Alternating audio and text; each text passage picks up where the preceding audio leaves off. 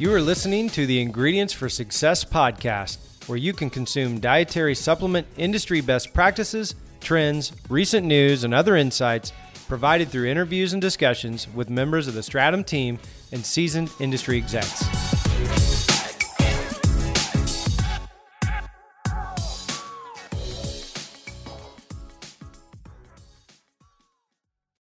Welcome back to the Ingredients for Success podcast. I'm your host, Jackie Rizzo, and today I have on the show Rick Polito. Rick is the editor-in-chief for Nutrition Business Journal, also known as NBJ. He is a career journalist with an eye for a story, and he has the style to prove it. Rick, welcome to the show. Thank you, Jackie. Thank you for having us on, or me on. Yeah.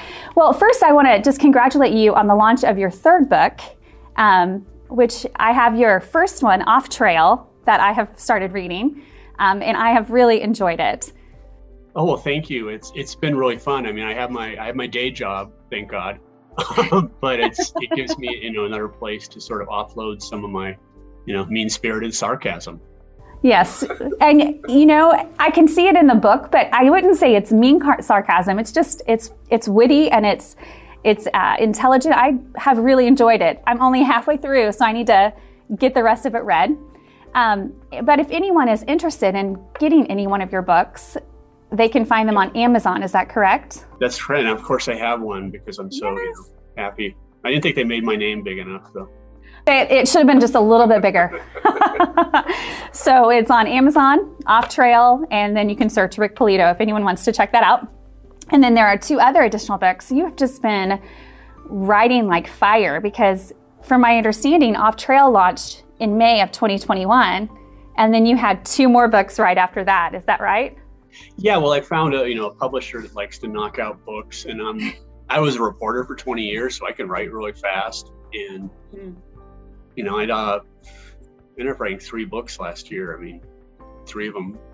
Well, the other one was already written, but anyway, it's just it's if you know deadline and you get in the groove, it's I can knock these books out, but it's some place where I can really find flow, and I can find that in BJ and writing reports and stuff. But here's it's an exploration. I don't know how it ends when I start often. Oh, I love that. Yeah. Well, I'm excited to see how Off Trail ends, how you ended it there. So I'll have to let you know as soon as I do finish that book. Oh, yeah. So Rick, you are known for many things. I actually am going to read what I wrote down because when I started looking for, digging into your biography and all that you've done, there were just a few things that I found that were very interesting.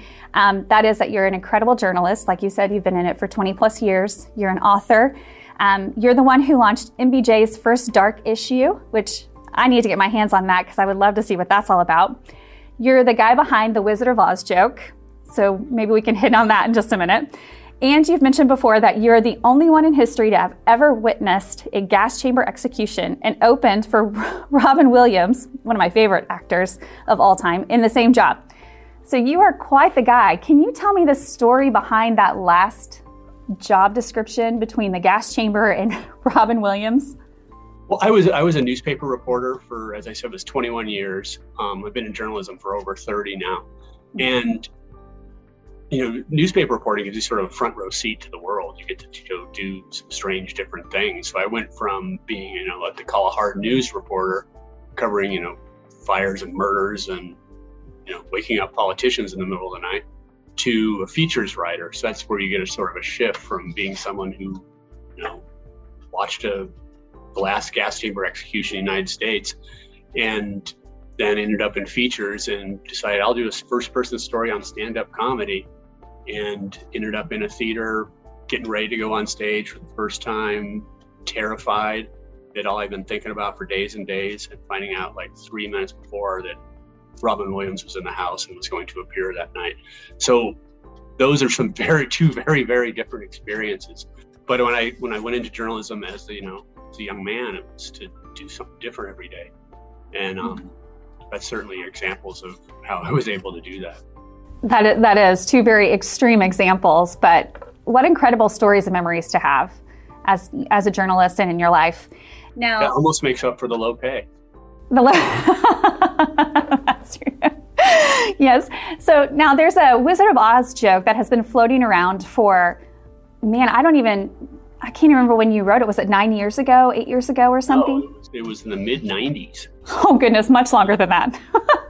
I was at this newspaper in the Bay Area where, the above mentioned things happened, and I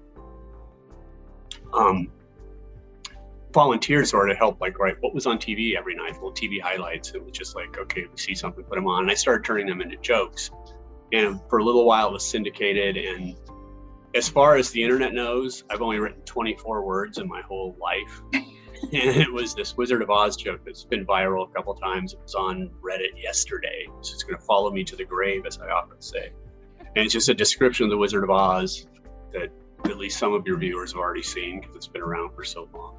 And it goes as the synopsis: transported to a surreal landscape, a young girl kills the first person she meets and then teams up with 3 strangers to kill again. And that's, like I said, it'll follow me to the grave. It's as though I never wrote anything else. Yeah, that's true, but that is something I guess to be famous for. If I remember correctly, was it on Jay Leno's show or one of the Tonight shows? Someone read it there. It's been read on the Tonight Show 3 times. 3 times. Yeah, it's probably going to follow you forever. Yeah. So you work for Nutrition Business Journal, which is NBJ. We have a lot of our audience. They are veterans in the industry and are definitely well aware of who you are. But we also have some up-and-coming startups who also have started listening to our podcast. For them, can you describe what NBJ is and what it offers to the industry? Well, NBJ was founded not long after DSHEA, and they should know what DSHEA is, when the industry was just starting to go kind of crazy and go wild and have all these different products out there. And there was a lot of early, really strong growth, some of the strongest growth we've seen in 2020 when all that happened. And it was, what people didn't know as they were going out into this market is that the numbers on what was selling, what kind of ingredients, where it was selling, were largely unknown. It wasn't being tracked. So NBJ came on board, came into being as a way of, delivering those numbers so that the industry could know how much was selling, where it was selling, what was growing, and, a glimpse of what we thought was going to come next. Mm-hmm. And we're still doing that. We're following trends, we're forecasting, we're sizing the market, and the market hasn't gotten any simpler to size. It's a very complicated market of e-commerce, all these independent grocers, supplement-only stores, mass market, Whole Foods. So it's a complicated mix of channels and very hard to size. And we have a formula and we have the connections, and we're part of this community that allows us to give some solid numbers about what's selling and how much. Which is definitely very helpful to companies to know what is up and coming, what's trending, and what the data shows. And looking back over the last couple of years, what would you say is your view of the current state of the industry? Well, as I said before, the industry saw this tremendous growth in 2020. Lots of concerns for health. Without pharma wasn't showing up with anything in that first year. And the only way to stay healthy was to, be healthy in the first place. I think people recognized that, and they were looking for any edge they could get against this, unseen virus that was upending their world. And so we saw immunity really take off. It was in the, more than 60% growth, I believe. And I don't have all these numbers in front of me right now. Yeah, and I think that was a tremendous boost. And now what goes up that fast can't keep going up that fast. And we saw that back, to 5% or so in 2021. And we need to put that into context, though. This is a much bigger industry. $7 billion new dollars were added to the supplement industry in 2020. And we're up in the mid 50s for billions for sales in the United States. So I think that slowdown in growth was natural, but it's growing from a much bigger base. So I think we're in a really solid place, and a lot of people who were introduced to supplements, new people coming into the industry, and saw some benefits, I believe. I mean, it's supposed to be built around immunity, built around just that idea of, hey, you got to be healthy if you want to stay healthy, especially with all the comorbidities that were associated with COVID, where diabetes, obesity, heart problems, all these things are sort of linked to lifestyle and linked to nutrition, and supplements offer some answers. So I think it's in a really good place. I don't think we're going to see 14% growth anytime soon again, but I think we're going to see, some people stick with it, not everybody, but some. Yeah, I definitely agree with you. I think that, that's kind of the silver lining of COVID is that consumers, all of us, well, in general, have come to realize that, immune health doesn't just start when the cold weather begins, but it's a year round. We have to be aware of our health and start taking care of that, from the get-go, and not just when the sniffles come or something like that. So I do believe that that's one of the silver linings of COVID, is that it's made health such a strong focus.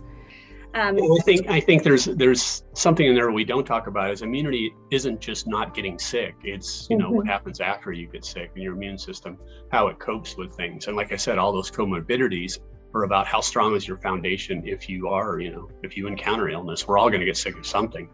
And, being ready for it, having a strong, healthy system is important, and nutrition is pivotal to that. I agree.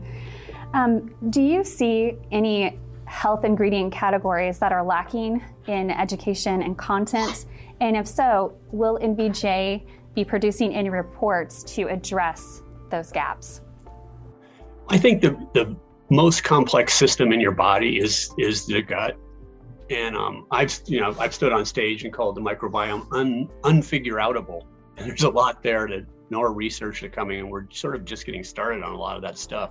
But I think the piece in there that consumers could benefit with some education from is more about prebiotics. Now, prebiotics are doing well. I don't have the numbers right in front of me, and especially what we call synbiotics, combining prebiotics and probiotics. But I think prebiotics and the whole fiber category deserves a lot more notice than it's getting. If you look at sort of a nutritional crisis in this country, it's fiber. 3 to 6% of Americans get the proper amount of fiber every day. And there's all these effects through your heart, your mood, weight. All these things are affected by fiber. And I think there could be a better education around that, and formulation and prebiotics. What Prenexus is doing with their prebiotic, and what NB Pure is doing with a sort of a designer fiber. There's a lot to be known there, and just the education could be as simple as, feed the good bugs. That is so true. And I think one of the key goals for us in the industry is to make the education simple enough for the consumers to understand, because the microbiome is so complex, and it is hard to figure it out and put all the pieces together. And so how can we do that in these small chunks to be then able to deliver to the consumers? Absolutely. And I think the way probiotics took off, it's obviously there's a blueprint in there somewhere about it, but I think that there's, some really promising, benefits from fiber that are very obvious, and prebiotics that could be explained. Like I said, it's feed those good bugs. It's I think we all know, somewhat hard to really change the makeup of the bacteria in your body, but feeding the good bugs that are there seems intuitive almost. That is true. So you mentioned prebiotics, probiotics. We have, added a postbiotic to our ingredient portfolio. I will hope to see that. That's my hope, is that postbiotics will take off, and that will be one of the trending categories or ingredients that we will see in our industry for the next, year or two. Are there any other trends? Because that's part of what you do with NVJ, is seeking out those trends and then letting us know as an industry what they are. Do you have anything else that might be up and coming?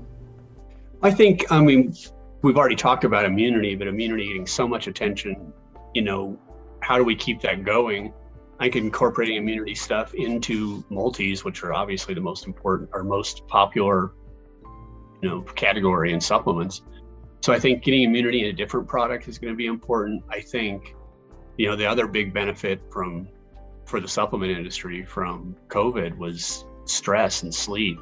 And I think stress has a lot of interest, especially from young people. Some of our surveys show that Gen Z looks to nutrition and supplements as a sort of a primary answer for stress and, that mood enhancement that you can get from, eating right for starters, but also all the different botanicals that are out there. So I think community and incorporating it into more products in a way that makes sense to consumers is a good trend. I think stress is a good trend. I think that CBD and the cannabinoids need to find their place in a way that's not that, oh my God, it's going to cure everything growth. So the way that settles out is going to be really important to the herbs and botanicals category. And I'm not sure what that's going to be yet. And it can't be every brand saying everything. So that's definitely something to keep an eye on, but not, bet the house on either. Yeah, thank you for that.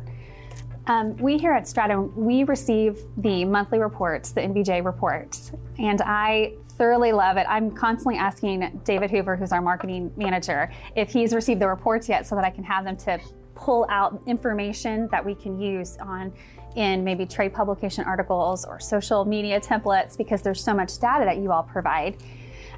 One of the ones that I'm really looking forward to that's coming up soon is the one on delivery formats.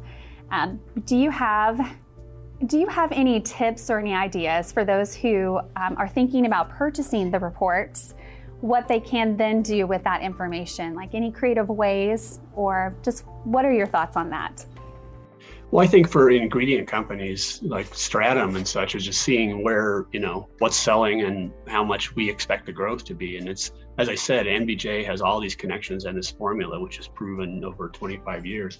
It's, so the obvious thing is what's going to sell next and where should we be, placing our bets.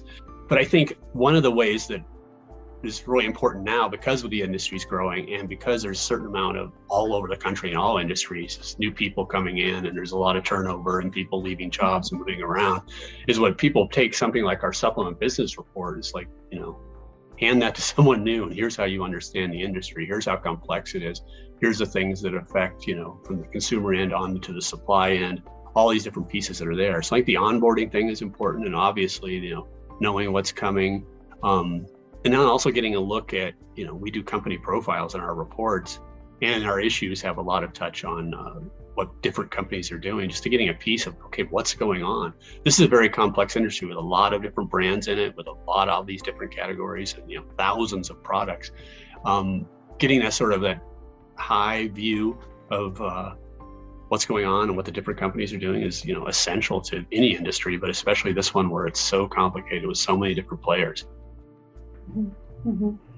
Yeah, thank you. And thank you to your team as well for all the work that goes into putting those reports together, because they are definitely a much needed resource, I think, for ingredient companies, finished brands, companies, and then also others who are in maybe the trade publication, who are writing for other different publications as well. It just, you narrow it down and you give it to us, and it's a big chunk, but it's a digestible chunk of information. Well, that's obviously our goal, to serve the community or serve the industry in all that different ways. But I mentioned the word community. It's sort of, I want there to be more dialogue. I want to hear from people out there too. I mean, what's going on? What do we need to know about? I'm really appreciating this connection we're making today. Love your company and the different interesting things you do, but there's all these different places. What helps make NBJ better is for us to talk to more people. So I would encourage people to reach out to us. And they can do that through, obviously, through the site, through Nutrition Business Journal site. Also, probably with LinkedIn, I would say. Absolutely. They could reach you, Rick Polito, LinkedIn. Where else, if someone is looking to maybe dig a little deeper into what NBJ has to offer, are there any other avenues that I might have missed? Well, we have our issues that come out every month or 11 months a year. Reports, we're adding new reports as we start to see different niches evolve, especially around, the intersection of food and supplements. But I think, we obviously have NBJ Summit, find us at the expos, find us at Supply Side. Mm-hmm. Some of our stuff will show up ungated on newhope.com. And like I said, LinkedIn's a good place just to reach out to me. Mm-hmm, mm-hmm. And the rest of my team, Bill Giebler, also on the editor level with me at NBJ, and our analyst, Claire Morton, and Erica Rommel, who's just come on. We have a new writer, Gil Asakawa, who's going to start next week. Oh, how exciting. How exciting. Yeah. Well, thank you for that. I recently gotten to speak with Bill, and he's He's a fun guy. So definitely appreciate all that you guys do. In closing, what obstacles have you faced or have you seen maybe just the industry faced over the past year? And do you have any advice for anyone maybe in that situation? I think the biggest thing right now is supply chain. And, much has been made over all these years about this global supply chain and how that complicated it is and the challenges around it. But we also got to learn how sort of fragile it is right now. And then that mixes in, it's not just what's happening overseas, it's going into what's happening in the United States with, different labor shortages. It's like labor and supply chain are the biggest problems right now. And I think the only answer people have is sort of diversify where they're sourcing. And I think it's time to bring a lot of the supply chain, back to the United States. There's ways to produce, more of our ingredients here. So as we close here, is there anything big on the horizon that MBJ has coming up? Well, that format report is something we've been asked a lot about over the years. And we've been able to monitor it, and, pills and powders and stuff have, gone past pills and not pills and powders. I'm saying gummies and powders and fizzes and stuff have, are accounting for more than half the market now, according to our numbers. So I think it's going to be interesting to see what's in there, where the growth really is. Is there an end in sight for gummies? Is there something else coming online? So I think the format report is our next report that's really going to stand out as something different, and also something the industry's been asking a lot about. That one really did stand out to me, especially with more consumers wanting different formats because of pill fatigue, taking so many pills, every day, and they just get tired. But also they're looking for, the ready to drink, like beverages, and then also functional foods.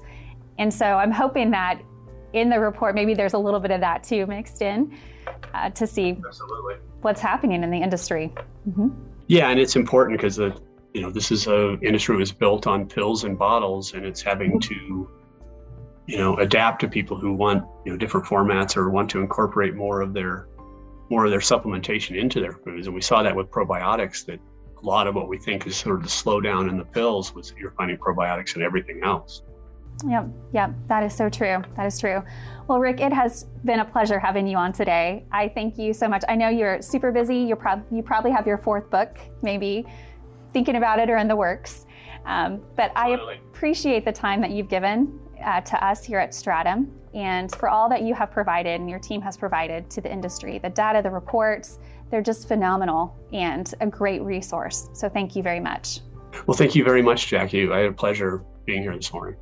Yeah. Well, we'll see you hopefully at maybe Expo West. Yeah, I'll be on Expo West. I'm hosting the State of the Supplements session. Claire Morton, our senior analyst, will be on stage with me. Oh, great. And, so I'll hopefully see a lot of people there. And if you don't know me, come up to me when I get off stage. That's true. We all should do that. Everyone listening to this that will be at Expo, go to his session. So I'm sure David Hoover and I will be there. So we'll look for you. I'm looking forward to it. Yeah. All right. Well, thank you again. And I hope you have a great day. Thanks. All right. Bye.